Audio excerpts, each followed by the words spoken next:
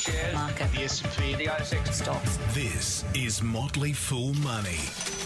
Welcome to Motley Fool Money, the podcast that would much rather buy online than head to the shops. Oh, so true. So true. I'm Andrew Page, and with me is Scott Phillips. G'day, Andrew. G'day, Fools. Good to be with you. And we've been coming to you online. We are coming to you We online. care about our audience. We're not going to make you go to the shops to get this podcast. It comes to you. As time progresses, there's less and less reason for me to step out of the house, which is not a bad thing. Mate, what are we going to talk about today? I don't know. You tell me. Well, short answer is... You're Andrew Page, though, right? A lot. I'm Andrew Page. And I'm... Oh, we've not done that No, part you didn't yet. do that bit. Let's do that part. All right. I'm Andrew Page. And I'm Scott Phillips.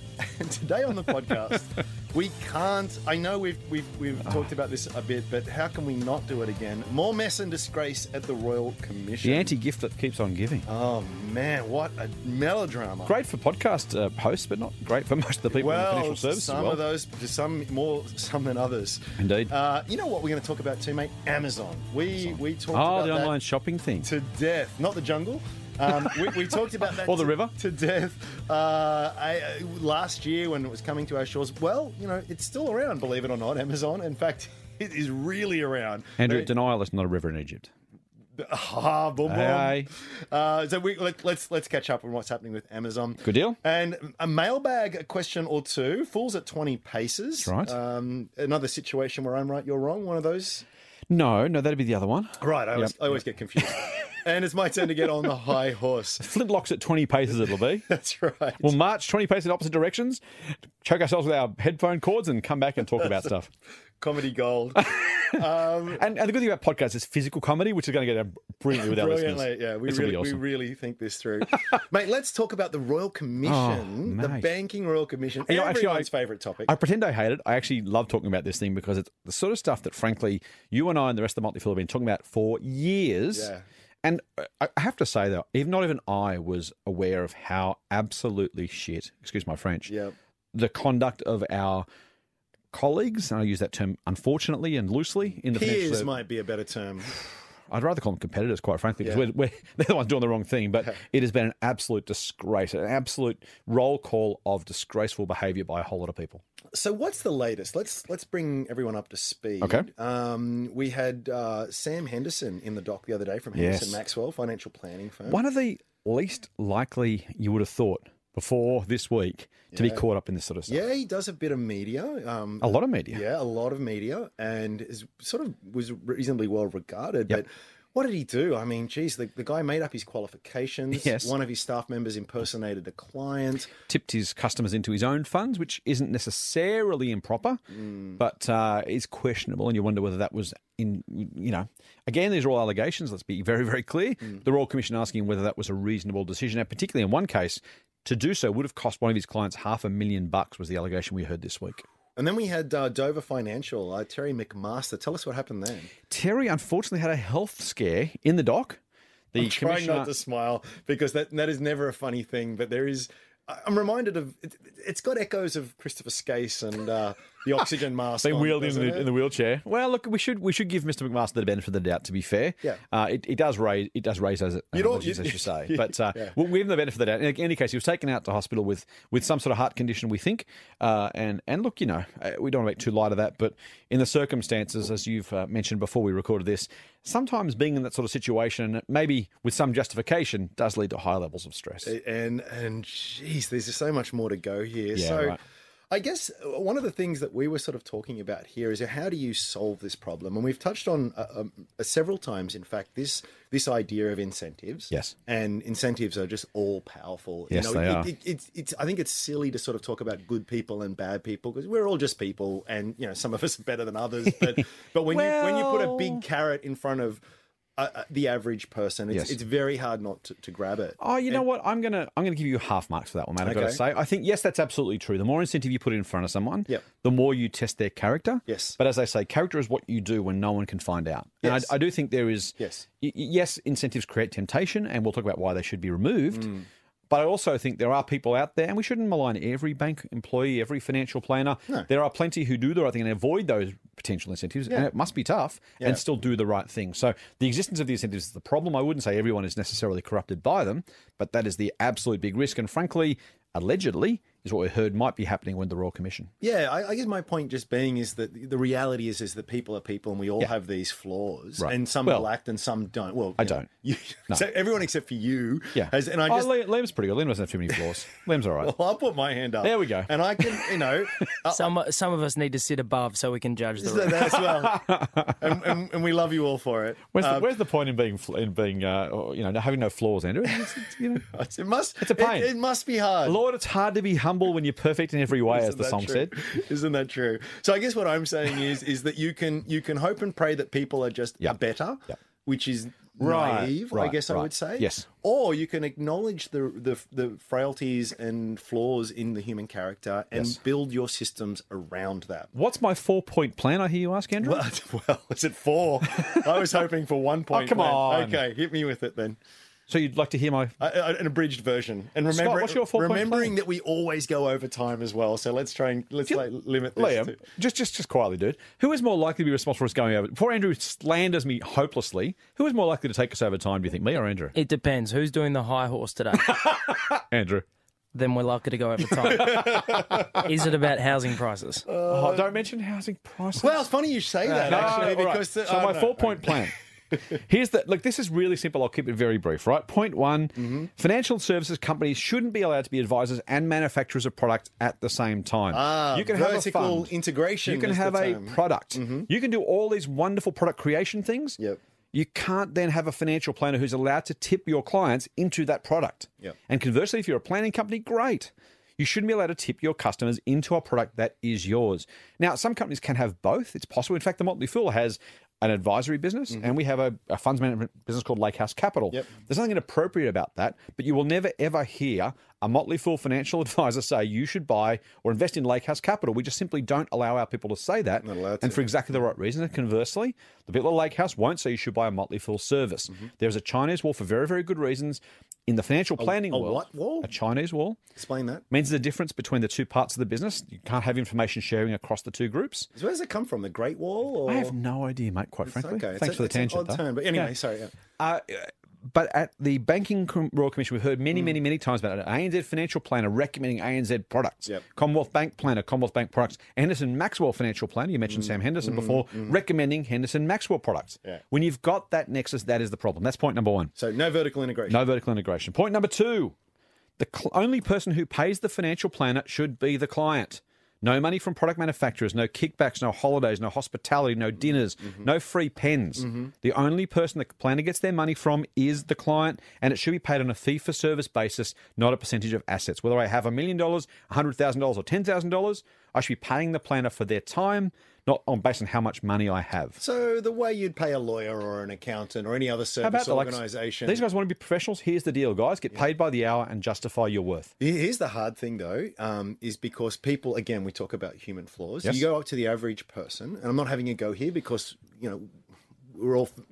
The way things are framed make a huge amount of difference. But if I say to you, I'm going to give you some advice. Yes. I'm not going to take anything out of your pocket now. Yes. It's just a 0.2% trailing commission for the rest of your life. Exactly. What, 0.2%? Yeah. It's almost nothing, right? That's nothing. Exactly. Or what? Or I pay $2,000? No way. I will take the 0.2%. And that's why it must be in regulation rather than left up to the consumers and the planners to decide amongst themselves, because planners know exactly that, and that's why they charge. Well, you do just to fill in the gap there. You do the maths, right? The average sort of super balance over someone's life. 0.2% ends up being much more than that couple of $1,000. So, and 0.2 would be nice, quite frankly, mate. People are being charged 1, 2, and even 2.5% of their assets. Yeah. It's an absolute crime. Number 3.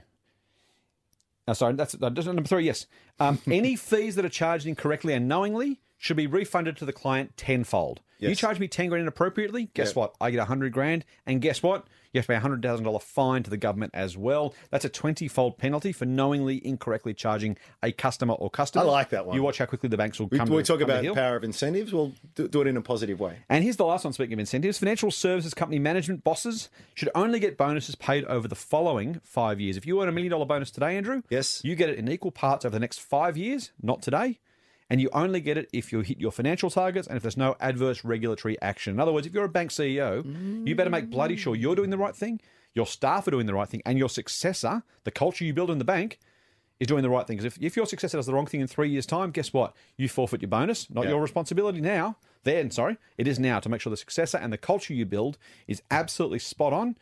If you think about the future, you'll do things very differently. I like it. I like it a lot. I like all of it. You're basically using the power of incentives, but in a force for good. You got it. Lock it in. What about Middle East? How would you solve that? While we're solving the problems of the world, that's easy, right? Let's go. Let's come back to that. I think we're doing the difficult questions today. Okay. No, that is an excellent suggestion. Thank you, sir. Motley Fool Money. Financial advice for real people, not trust fund hippies. Sign up for the newsletter at fool.com.au/Triple M. Let's turn our attention to Amazon. Excellent. Speaking of, now, what's the seg for there? I've got nah. Speaking of excellently large things, reach down deep there. That's just not going to work for me. So to Amazon. So Amazon. The reason we thought we'd talk about it because overnight shares jumped up 10%. Get this, right? So this is a huge company already. Is it like it's got to be one of the top 10 biggest companies in the world? It is one of the top 6. I want to say top 6. Mm-hmm. Now, when you're of that size, measured by market cap, we should say, by the value it is as determined by the share market. Correct. It is hard to grow at very, very fast rates. Get this. It should be. Net sales increased by 43% to $51 billion in the first quarter. This is a company that did $36 billion last year in the same quarter and went from $36 billion to $51 billion. Growing by a half. Like if you're a $10 million company, you've got to add $5 million in sales. Yes. That is extraordinarily difficult. Yes. But you're small enough to do it, right? Yeah. Woolworths does $20 billion in a whole year and grows at a few percent a year. These guys did $35 billion last year in a single quarter. Yes. And managed to grow that by $15 billion. And this is... It's like one whole Woolworths of growth. Except not in a year, and a quarter. It blows my mind. I don't know Amazon as well as you, but I know, and speaking of banking royal commissions, full disclosure, Mr. Phillips does own shares. I do own shares. I was going to mention that. In Thank Amazon. You. Yep. I wish I owned shares in Amazon. I could change that with only I'd mentioned stroke it to you of before. A keyboard. But anyway, the thing is that's fascinating about this is despite already how big it is and how fast it's growing, it seems to me as though it's still got a very long runway. Yeah, they only came to Australia last year. I mean, we are a very, very, very small market, but there are other markets that it can go work its magic in. We'll get back to Australia in a second, but you're exactly right. Most people don't know they've started a cloud computing business called Amazon Web Services. Yeah, AWS. It was actually born out of the fact that their computers were kind of dead most of the time. In fact, it's not true anymore because they've got such a global business. But at one point, you have to have computing power for peak periods. Yeah. And the non-peak periods, your computers are sitting there doing nothing. And they thought, well, why don't we rent this thing out? Yeah. They made an absolute fortune. They one of their customers is the CIA. These guys are they're massive. They've earned the trust of the US government, among others. And that's just part of their business. They've got this enormous retail business. They've got this Prime subscription business. So think about a Costco type club card. They make an absolute fortune out of that. They've got something like 40% of American households are Prime members. This is just a phenomenal success story. So let's talk a bit about Australia. So as I said, a lot of coverage last year when they were coming to Australia. We saw this play out not just in the headlines and financial Twitter and all the rest of it, but we saw the share prices of JB Hi-Fi, all these retailers just. Let's not talk about Myer. Myer's a whole different. That's a whole other kettle of fish. Harvey Norman. But a whole bunch of Super these guys group. really just because Amazon was going to destroy, and now we don't really hear anything about funny? it. So I guess the question I have for you is has it just not been a success? Is the attention just moved on? Is it too early to tell, or is it all of those things? Why make me answer the questions? Why am I suddenly the recipient of this question? Why am I under the spotlight here, tied to a chair, forced to answer your questions? That's what I want to know. Mate, it's just as hard to frame and drive a conversation as it is to answer questions. And I'm sticking with that. Yeah, good try. All right, so I will answer your question, though, because I'm opinionated and I like to talk. So, well, that's what I know as well. Yeah. So, well, you know what? There's so many good parts of this story, mate. I think the first is Amazon never promised, never expected to be a big bang change to the Australian market. I think not overnight. They would be more than happy with what they've done thus far. Do we know? Is there any data on it that you've seen, or is it publicly? No, little bits of pieces and little speculations and estimations, but nothing particularly huge. Yeah. The other thing is that this is the market, the media, investors, a whole lot of psychology writ large. Talk about incentives. That's one part of psychology. The other part is our seemingly naked need to grab onto something as the big thing, whether it was a China collapse, whether it was Trump's presidency, whether naked need to grab onto the big thing. Yes. Okay. Yes. Sorry. Continue. That's all right. I'll keep talking while you giggle like a schoolgirl in the background. Sorry, I couldn't help that one. I'm still not sure what you mean. You can explain it afterwards. No. Did I tell you I've got a new term? Oh, yeah? When a market goes up 10%. Oh, no. What? No, again, please. Sorry, I interrupted you very rudely. Continue. Now we Continue. I've already showed you. I shared that one a couple of episodes ago. I know full well what you're talking about. Go on. Please go ahead. All right. So they didn't expect too much. The problem is the media and us as investors, we all kind of look and try and work out, hey, what's coming next? And so when you find that one thing, then it kind of builds on itself. So Bitcoin, another example. There are these crazes and fads, and for all of the pretense about us being a rational human beings, having a rational, efficient market, all that crap. This is what happens with markets, right? All of a sudden, everyone was talking about Amazon, so everyone talked about Amazon. And then Amazon became this big bogeyman, and so everyone got scared of it, ran away, and took off. And all of a sudden, you look back and go, where was that? Where was the big disaster everyone was predicting? And that is so true of almost everything all the time across markets, where people look, you're looking for something, the next big thing, the next little thing, the next disaster, the next success story, whatever it is, that's the risk. And I think from our perspective now, if you think about that, I actually think Amazon's a big, big risk for retailers over the long term here in Australia. I expect Amazon to do really, really big damage to a whole lot of retail businesses here. But it was never going to be overnight. No. They never believed it. We never believed it. It was never supposed to be. But the market got so ridiculously overawed by the whole idea that it just lost its collective marbles. And that's the situation we found ourselves in. So I think to answer your question directly, Amazon is still a massive threat. I think it will be the dominant retailer in Australia in 20 years' time. It isn't today. It won't be for a while. And all of that palaver of carry on was always, always, always overdone. A slight tangent, but I absolutely think that the best advantage you can have as a private investor is the ability to think beyond a year or two. Yeah, I like that. Because you are competing against, like, let's be honest, very, very smart people, very, very well-resourced people, very well-connected people. Very, very impatient who are all incentivized, again, back to this problem of incentives, to perform well in the near term. And so there is a huge amount of effort that goes into working out what stock's going to go up next year or two. Those that can look beyond that, it is such a huge, and it just means that, basically you'll sit on, I'll come back to this in my high horse, in fact, you'll sit on things that just don't do anything for years. But when you look at the normal type investment horizons, and I'm talking sort of like it's not that really that long a time, 5 years sort of plus or so, there are some really, really, really good returns if you can just stop looking 2 feet in front of you. And I think Amazon, the reason I mention it is Amazon is such a great example of that, because do you remember in the late 90s when everyone was talking about the internet and it was just going to be this huge thing, we had this massive tech boom and then it crashed. I was like, well, everything there turned out to be true. Everything turned out to be true. Yep. There's a million other examples of that. So, I just make the point that I think it's worth, the so what of this kind of stuff is with Amazon is that don't think that the narrative was wrong or broken just because it didn't instantly play out. Yes. It is almost a guarantee in the case of Amazon that this will be a pretty decent success down under. Exactly. Good point. I think that's right. I think also too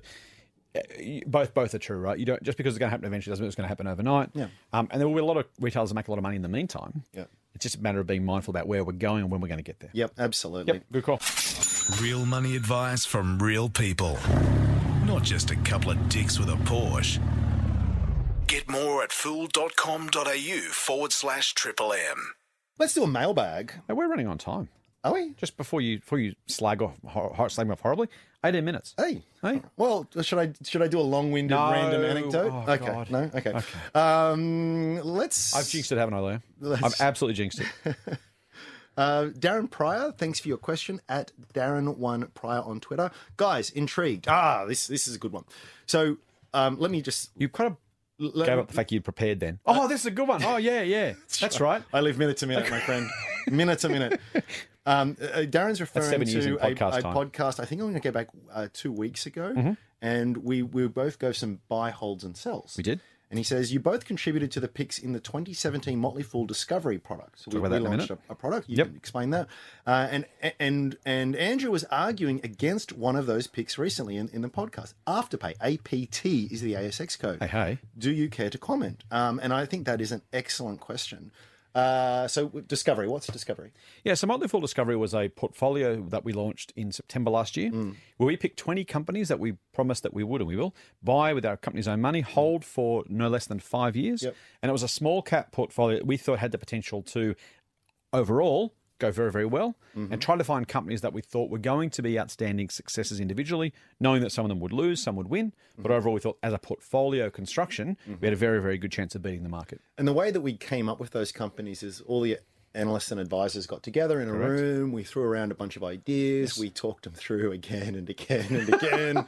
There was more than one argument. No one wants to know how the sausage is made, Andrew. There was more than one argument because we're all geniuses and we got egos as big as Christmas, and we're all the next Warren Buffett. Speak for yourself. So we're all hey, what's this all thing? Well, everyone except for me.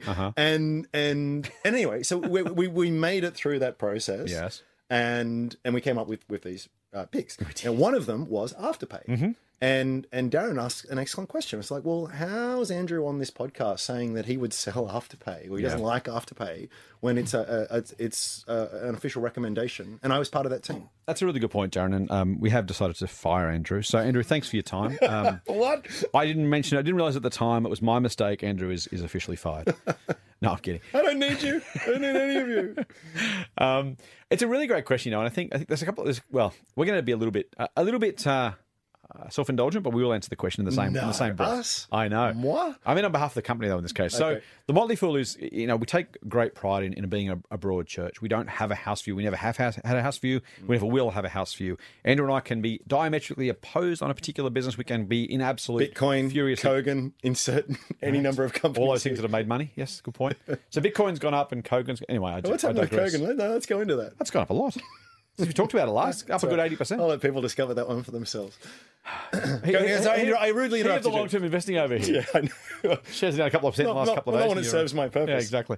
All right, so here's the thing. We have no house view. We can be diametrically opposed or in a furious agreement, and there is no requirement for anyone to fall into line to, sprout the house view. Our view is a view is a view. And there's a couple of different things, I think, in that. So the first is that Discovery is a portfolio of 20 stocks that overall, on average, we expect to do very well.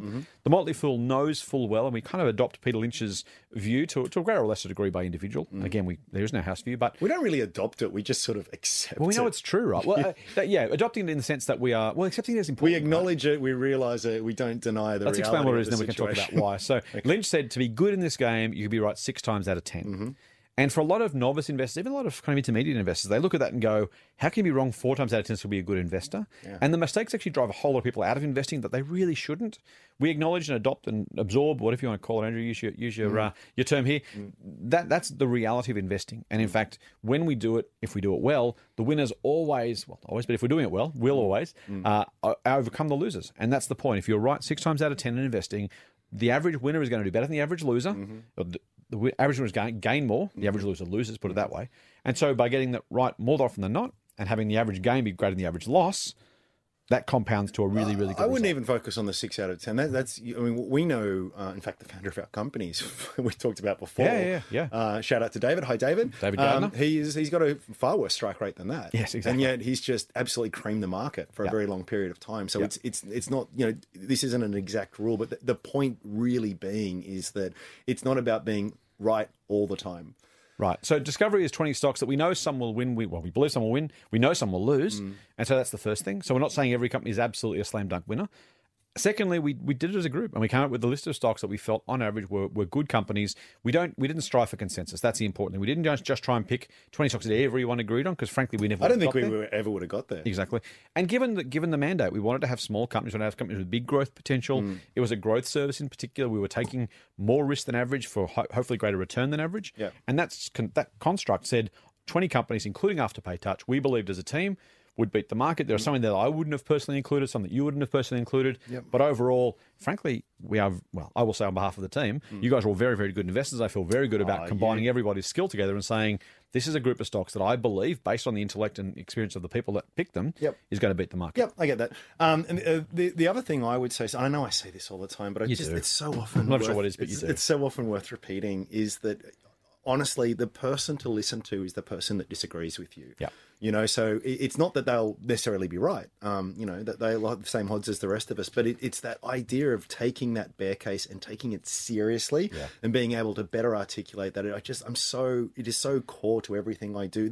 It just helps us overcome so many of those problems. So if you've bought a company and you like it and maybe you've got every reason to do it, that's great. You're going to gravitate towards all the other people who like it and think it's great. And you're going to be convinced of your own genius. Confirmation bias is a bitch. If you can avoid it, please do. Find someone like Andrew who's regularly wrong, so you know you're right, or in other people's cases, That's right. Talk to people who disagree with you. The reverse indicator, Andrew Page. If you can find people who disagree and take their views seriously. Andrew, you said it a lot before, you should know the bear case better than the bears, and I think that's a really smart way to invest. It so is. Get more Motley Fool money advice at fool.com.au/MMM. Do you have anything you can climb on of the equine variety, do you reckon? Oh, I don't do that unless there's... there it is. It's in the contract. There's no high horse without that nose. Whoa, settle down. I thought I'd actually dovetail a few things that we've talked about today into a little bit of a rant. And it's this idea of... Liam is dumb. Liam over there is just falling off his chair. He's so surprised you're going to rant about something. We talked, about Amazon and not being right straight away. Mm-hmm. We talked about a portfolio and not being right in all cases. Yes. I want to talk a bit about... You're talking about having a long-term perspective. Yes, and it's also not about being right in all time frames. So we've done that, so we don't have to do the rant then? No, we can settle in. Take your shoes off, grab a drink. This comes from a little tidbit from Joel Greenblatt, a US investor who I've got a great deal of respect for. Very well regarded, very successful, high-class investor. Extremely successful. And he came up, he didn't come up with it. He talked about this statistic, and it actually goes back a few years, but it's as relevant today as it ever was, which was that when you look at the top quartile of fund managers... The top 25%? The top 25%... Through the 10 years through to 2010, 79% of them spent at least 3 years in the bottom quartile. Right. So 80% at one point in time, well, for at least 3 years, were in the bottom quartile. So of the best performers, these are the best performers. 4/5 of them spent some of that time in the bottom quartile. Yep. Get this, 47%, nearly half of them, spent at least 3 years in the bottom decile. Bottom 10%. The bottom 10%. That's pretty amazing, hey? Isn't that phenomenal? So if you took the best 25% of fund managers... Yes. Over a long year, look, we can talk, and we do. We talk about, you're a hero over a 3-month period. Well done. There's a lot of luck. Even frankly, over a year or two, it's hard to tease apart what was luck and what was real foresight and skill and genuine cleverness. Yep. But when you get over a 10-year period... And you look at the sheer number of, and again, very capable, smart, intelligent people who have done over 10 years, just absolutely smashed it out of the park. Yep. This is the cohort that we're talking about. So half of the best performing fundies spent 3 years in the bottom 10% list. In the bottom 10%. Yep. And I always cringe a little bit when I say this kind of stuff, because isn't it oh so convenient to any investor and any professional investor who can point to these things and you go, we all have bad picks, we all have bad periods, and you go, oh yeah, but Warren Buffett said this and Joel Greenblatt said that, and so it's part of me that always cringes because it sounds convenient, it sounds like an excuse. Yep. But I thought it was well worth a high horse though today as well, because it's one of these things that only those that really can understand that as a deep truth and embrace that are the ones that do well. We see it all the time in our business, in our industry as well, as that someone wakes up one morning and decides that, hey, they're going to do this share market thing. And with just, even if they are the next Warren Buffett, they are going to have a really shitty period. And they're going to have some shitty experiences and it's going to suck. And the demons are going to come at night and you're going to hate it. And what do we all do? We go, screw that for a joke. I'm going back to my 10 investment properties or whatever else Australians do, which I'm not going to get into right now. Thank you. We were doing so well till then. And we were, weren't we? And I get it's such a shame because, to your point earlier, success comes despite all of that kind of stuff. Yes. It's that ability to look beyond what's happening this current year. It's the ability to look beyond what happened with that particular investment that you had. Yeah. And I've said before, some of the best investments that I've ever had, I can definitely speak to this, of just like spending literally 2-3 years just woefully lagging the market. And then one day the market wakes up and agrees with your thesis and and a lot of money is made. And even when you account for that time frame, a lot of money is made. But we just know, human psychology being what it is that generally speaking, we want instant gratification. If it's not there, most people will give up the ghost, and it's a crying shame, my friend. You got it. I think it's hard. I have very little sympathy for most fund managers, but it's hard being a fundie when, if you're going to be in the top 25 after a year, that's probably market beating performance. Yep. You've got to endure 3 years in the bottom decile, and most of your fund investors are going to leave you. There's some amazing stats out there. The average fund investor does about half or even a third as well, not less, a third as well as the fund, or the average fund, because they trade in and out so frequently. So most of the investors during that 10-year period would have sold 1 year, 2 years. Okay, guys, I'm out of here. I'm taking my money out. Yeah. They take the money out. The fund eventually does well. Yeah. And they're in some other fund that does badly because they followed last year's winner. Trying to pick winners, trying to chop and change to chase last year's success stories is absolutely madness. Honestly, most fund investors, even if you had an underperforming fund, you're better off sticking with that than trying to chase performance. Because the chance that a fund can put together sequential outperformance year after year is just so minute. You're better off picking a good fund with a good manager with a good strategy. And frankly, I'd say the same. Our investment service is the same thing. We will have bad share advisors 6 years old. We're 60% of the way through that 10 years. There's every chance that if we finish with a market-beating performance, we'll have a couple of crappy years, 4 crappy years in that. And some of our members will say, you just lost your touch, you're not picking good stocks, all that kind of stuff, we're out of here. And maybe they're right to, but there's every chance they're not. And that's the reality, is that if you do chase that last year's performance, or you were trying to avoid next year's bad performance because last year was bad, that's the sort of result you need to think about. 100%. And this is where one of the things I really like about property, as much as I like to put the boot into property.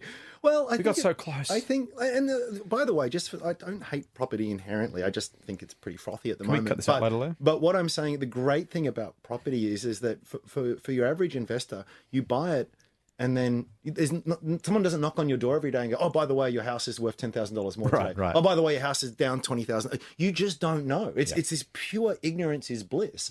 You buy a house. If it's an investment property, you probably get rent every week. And then 5-10 years later, you sell it. Lo and behold, the damn thing's gone up. And there's a wonderful exercise you can do with the share market writ large. If you just take the All Ords or one of the big indices, and, there's charting programs for free out there everywhere on the internet these days.